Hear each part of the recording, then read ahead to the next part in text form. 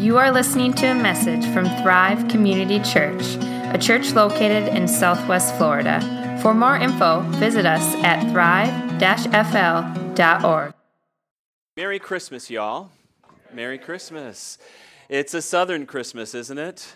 Boy, if you're from up north, welcome. This is what it's supposed to feel like. This is probably more original. The original Christmas was not wintry from what we know, okay? May not have even been this time of the year, okay? But I like a Christmas with palm trees. I think Bethlehem had a few palm trees. I kind of like that. Maybe Christmas on the beach, right? Does that sound good, Logan? Swimming pool Christmas. That's the kind.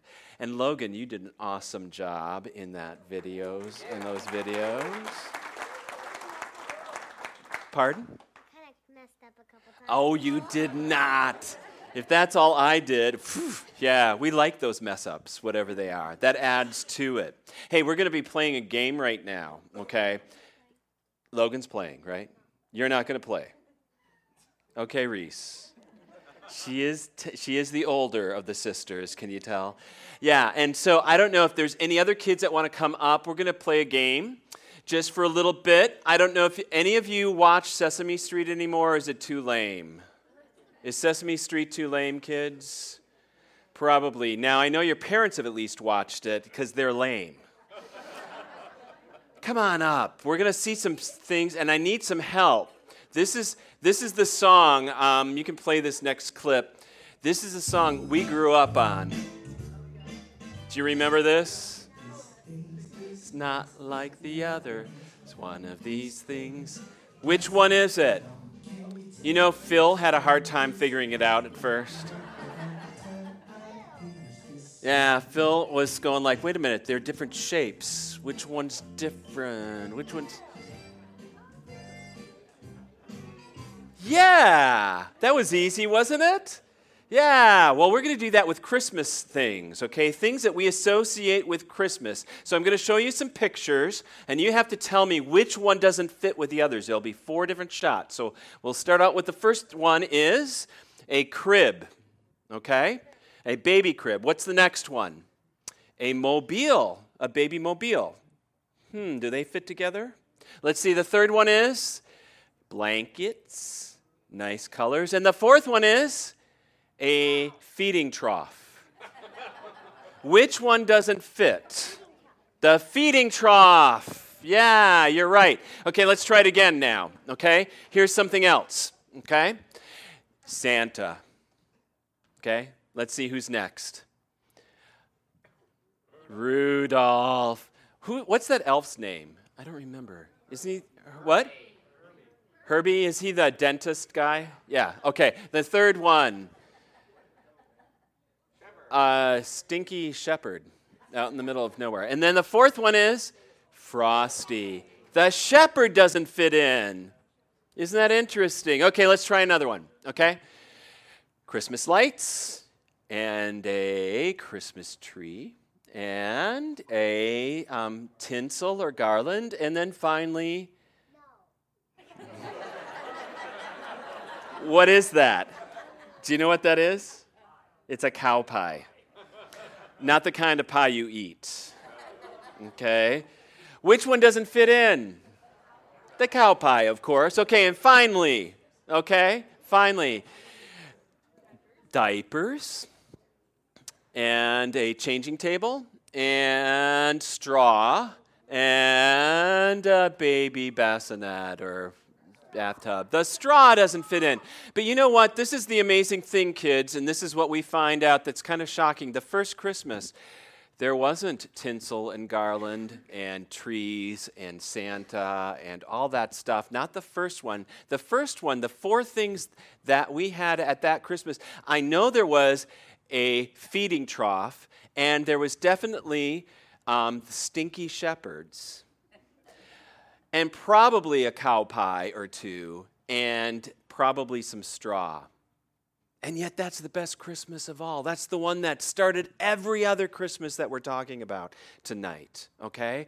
And Logan, you and the rest of the kids did a marvelous job of talking about what I'm calling, we're going to celebrate the gift of Christmas present. Last week we actually, in service, talked about the gift of Christmas future, the future that we get through Christmas, through the prophecies of Isaiah, and that wonderful future that we have before us. So we're kind of doing a kind of a Ebenezer Scrooge Dickens thing here. So we went from the future now to the present, and next week on January 1st, our next worship service, we're going to talk about the gift of Christmas, the past. Okay?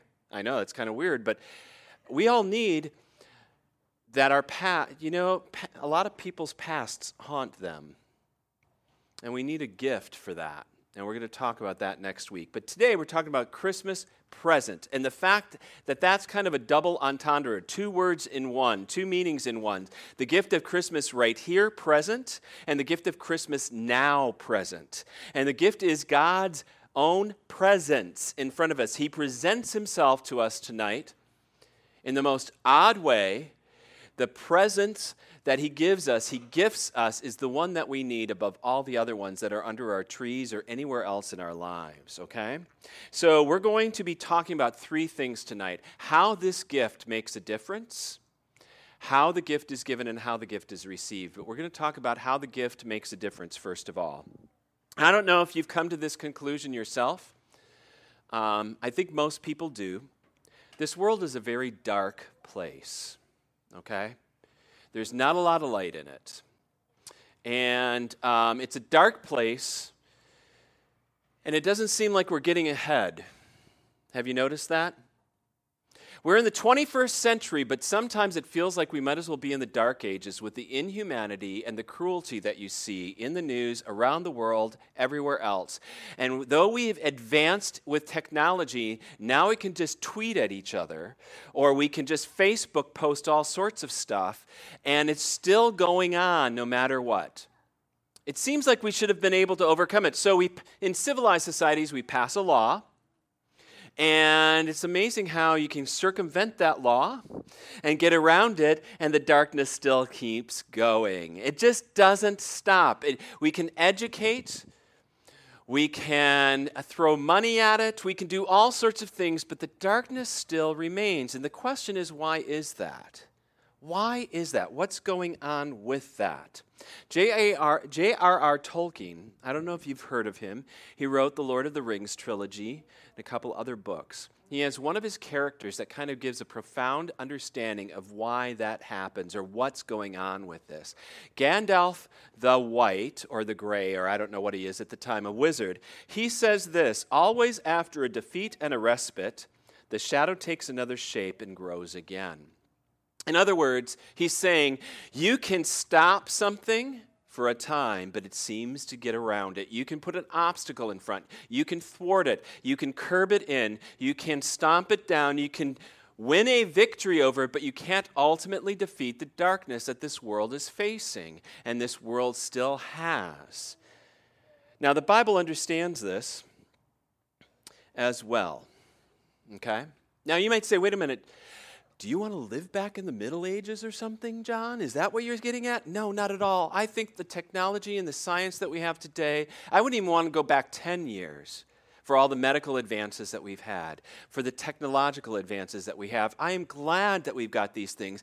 And yet, just ask this question of yourself right now, okay?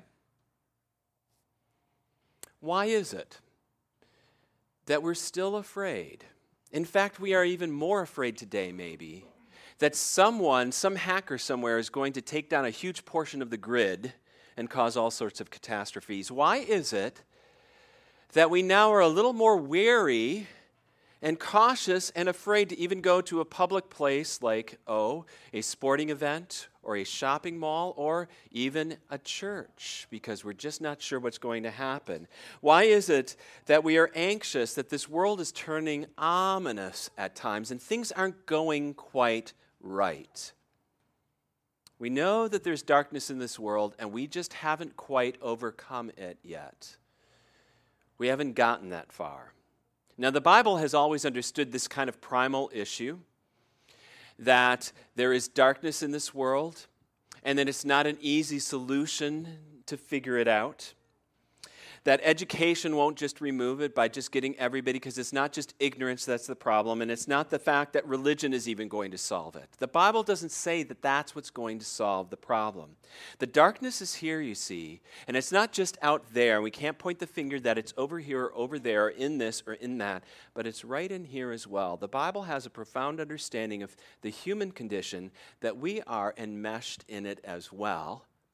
And our lives are kind of caught up into it as well. Martin Luther, about 500 years ago, said something that I think is still very true today. He said that the human heart, the human condition, is incurvatus se. That was Latin for that we are curved in on ourselves. Everything seems to orbit around us. Okay? We can make fun of that in different cartoons and self-worship. There I am. It's my universe. And it's all the stuff that's about me, and it's my stuff, and the stuff I don't like, and the things that don't matter, and everything else. That's the way we live, and it's so wrapped up in ourselves that we can't get outside of ourselves, that we can't solve it. And so we don't need just a story to tell us how to try harder in this world, because I'm still wrapped up in me. And we don't need just a story about a legend about how God's glory has come at some point in some way in the world. We need God's glory. We don't need to just get a pep talk. We need good news. We need someone, something, somewhere, somehow to break in and change everything. And that is what the gift that we are celebrating tonight on Christmas Eve is all about. It's the gift of God's own presence among us. I love how those kids kind of shared this gospel story of Luke chapter 2. I also love the Charlie Brown Christmas special that has Linus with his little blanket sitting up on stage talking about how the angel came and the shepherds were, and I think he used the King James Version, sore afraid. Don't you love that? Well, it's fascinating because when the angel shows up, the Greek for it is rather amazing. The Greek says it is phobon, megon. That is, it is, they feared with a great fear. I mean, phobia, right? You could see that it comes up twice. They were freaked out, afraid. Okay? Not just sore afraid as if, ow, that just hurt a little, but they were freaked out. Okay? And what's amazing about it is the angel then says, do not be afraid, for behold, I bring you good news of great joy that will be for all people. For today in the city of David there is a Savior who has been born for you. He is Christ the Lord. The angel says, look, I understand you are afraid. I understand that you are terrified, that you live in a world of fear, a world that has been filled with darkness and you can't quite figure it out. But I've got good news for you, for all people. There is a Savior who is born to you that will make all the difference. This one Christmas present given to you, this child. Now you might be surprised. This is the biblical pattern that is kind of, at first glance you go like, what? Doesn't quite make sense. And that is, whenever God's glory, and whether the angels show up or somebody else shows up, people don't go like, oh, wow.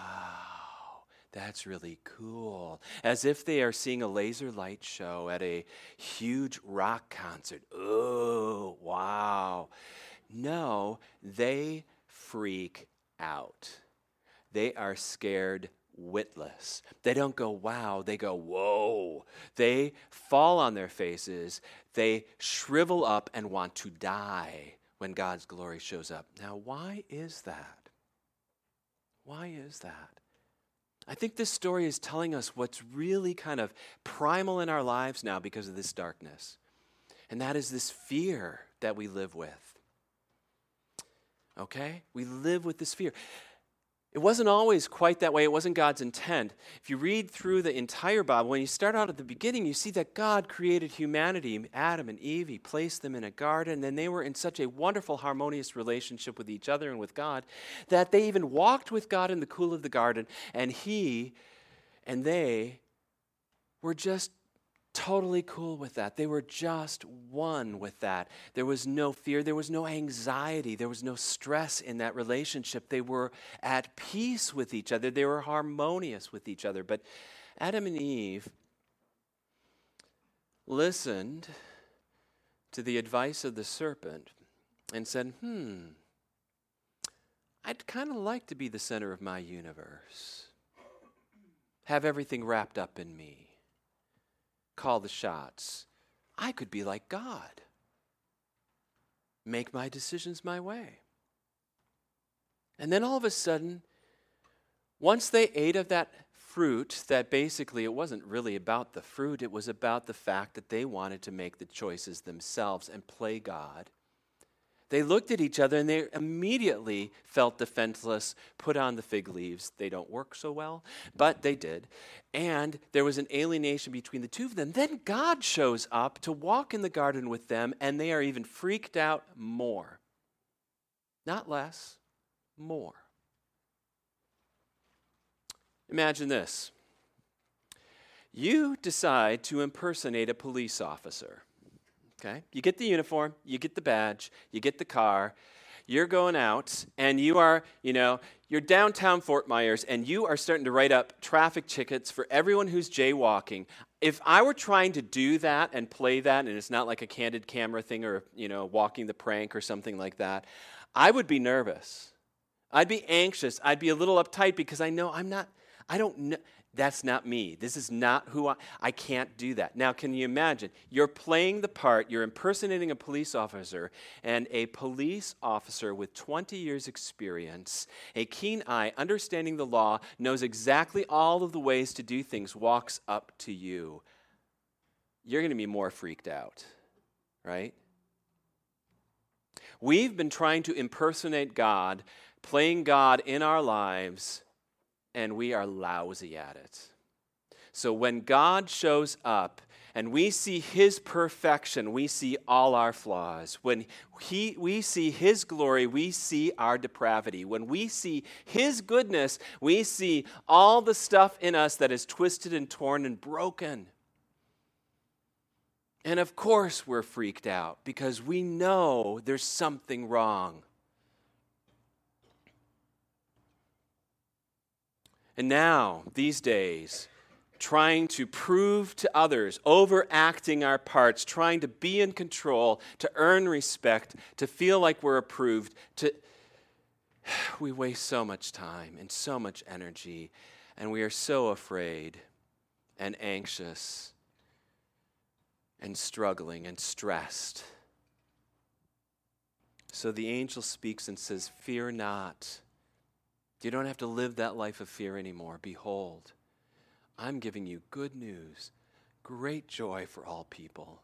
For to you, in the city of David, is born a Savior who is Christ the Lord. Now, when we read those passages today like Linus, we think, oh, that sounds great. It was mind-blowing to hear that word in the Gospel of Luke from the angel, that this is a Savior who is Christ the Lord. About 200 years before Jesus was born, there were so many Jewish people around the Roman world that didn't know Hebrew anymore. They couldn't read the Hebrew scriptures. And so about 70, as legend has it, 70 rabbinical Hebrew scholars got together and translated the Hebrew scriptures, which we call the Old Testament, into Greek. And when you translate, from one language to another, you have to find words that match, right? Or what word are we going to use for this word here? That's what's so amazing about what the angel says here. Because the angel is using words that are just like, wah, wah, throwing up huge red flags or lights or a whole fireworks display, because they were the key words of what the people of God were looking for a long time, and words that shocked them as well, and these shepherds would have even known them. So that word Christ is not Jesus' last name, by the way. Did you know that? It wasn't Joseph and Mary Christ had Jesus Christ. No, Christ, Christos, was the translation for the Hebrew word Messiah. And Messiah is the anointed one of God of the line of David. He was born here in the city of David, Bethlehem, and he would be another king, but one bigger and greater and different than David, who would do so much more than what you would ever expect. And the angels were saying, here's your Messiah. But even more than that, it's the next word that was used. Lord. Lord. So the biggest problem that the Hebrews or the rabbinical scholars had in trying to figure out what, when translating the Hebrew scriptures, was what word to use. What word to use for the name of God that God gave to Moses at the burning bush. It's the name Yahweh, which means I am who I am, or I will be whom I will be. Yahweh, the Lord God who brought you out of Egypt, out of the house of slavery. What word were they going to use? And they chose, in the end, the word Kyrios, Lord. That is the word the angel uses right here in this text. Do you realize what the angel is telling the shepherds in the fields? That not only is this child, this baby, this vulnerable little infant placed in the manger, in this feeding trough, a Savior, someone who will rescue you, but he is also the Messiah, the one who is anointed to take David's place, and he is the Lord. Yahweh would never allow his name to be given to another or his glory to anyone else, and the angel is saying, here is God in the flesh for you. God doesn't come to give you a little Hallmark card. He doesn't come to give you a little present. He doesn't come to give you a substance. The greatest gift of Christmas, the gift that he gives to you, that he chose to give, is the gift of himself, fully present for you, in your place, in your stead, right here in this feeding trough.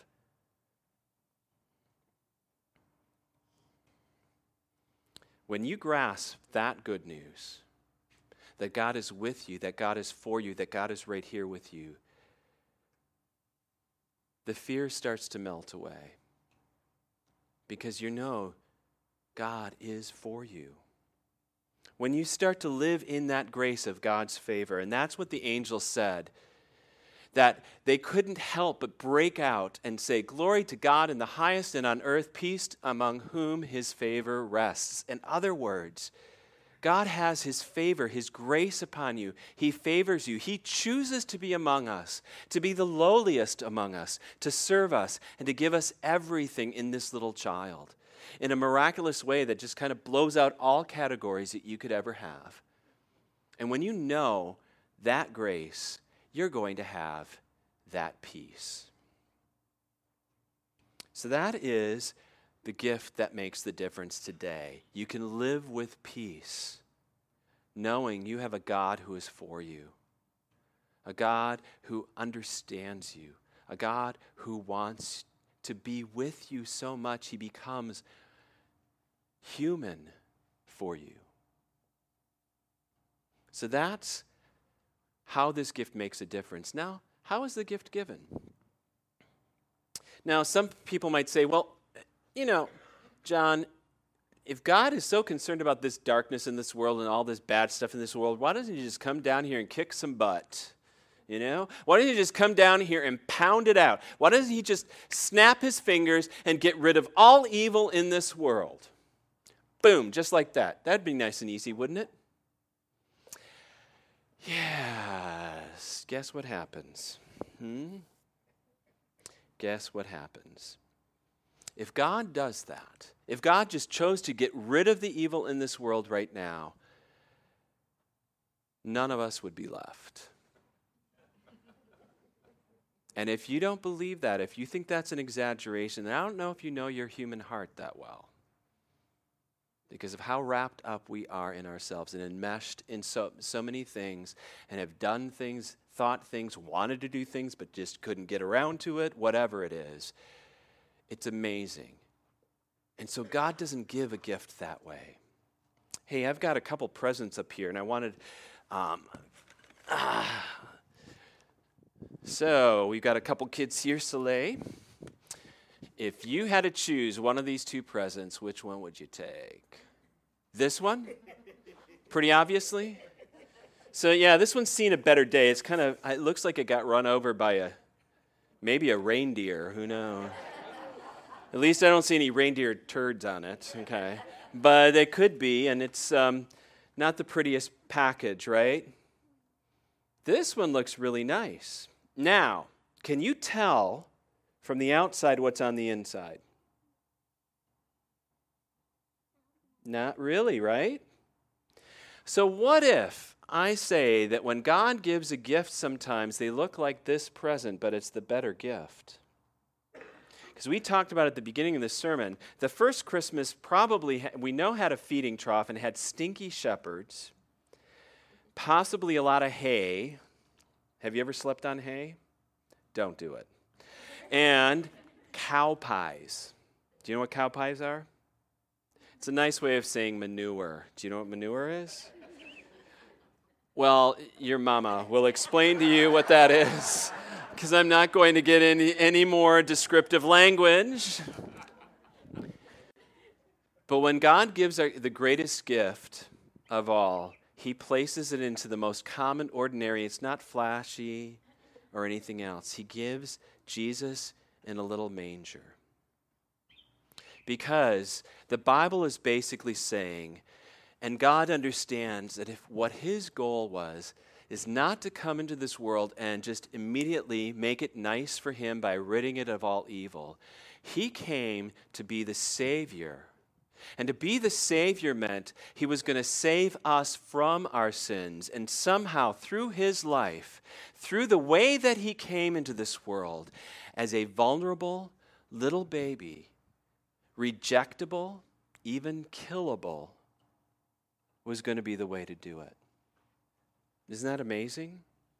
Jesus doesn't come with Kevlar jacket on and a Bradley tank around him and 1,000 angels to protect him along his way. He doesn't have a secret service or a bodyguard. He doesn't have immunizations and injections and, he comes just like one of us, was born just like we are into this world so that he could save us himself. The darkness is so great and so enmeshed in your life that the only way that Jesus could save us, that God chose to save us, was to suffer in our place and take our fate and understand our condition and rescue us from the inside out.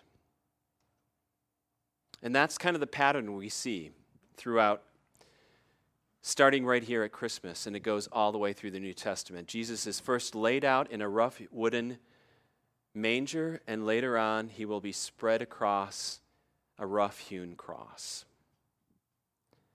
Here in the city of David, this little Bethlehem, he was rejected by even his relatives, the relatives of Joseph and Mary, and rejected so that there was no room for him at the beginning, and later on, the whole world will reject him and cry out, "Crucify him." Because that is the way he chose to come to this world to save us. So he comes in a strange weakness and a mysterious meekness so that he is totally approachable and totally vulnerable and totally taking our place and taking all the evil with him on that cross in his death. And that is why he comes this way. We wouldn't want it any other way, would we?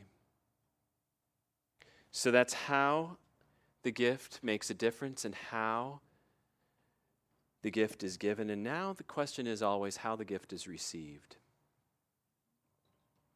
Now, most people are terrible at receiving gifts, by the way. Have you ever noticed that? It was just so funny. This last week I saw the middle. I don't know if anybody else ever likes the middle, but Mike, the father, gets a pair of sunglasses from his friend Brad, and he's like, "What's this?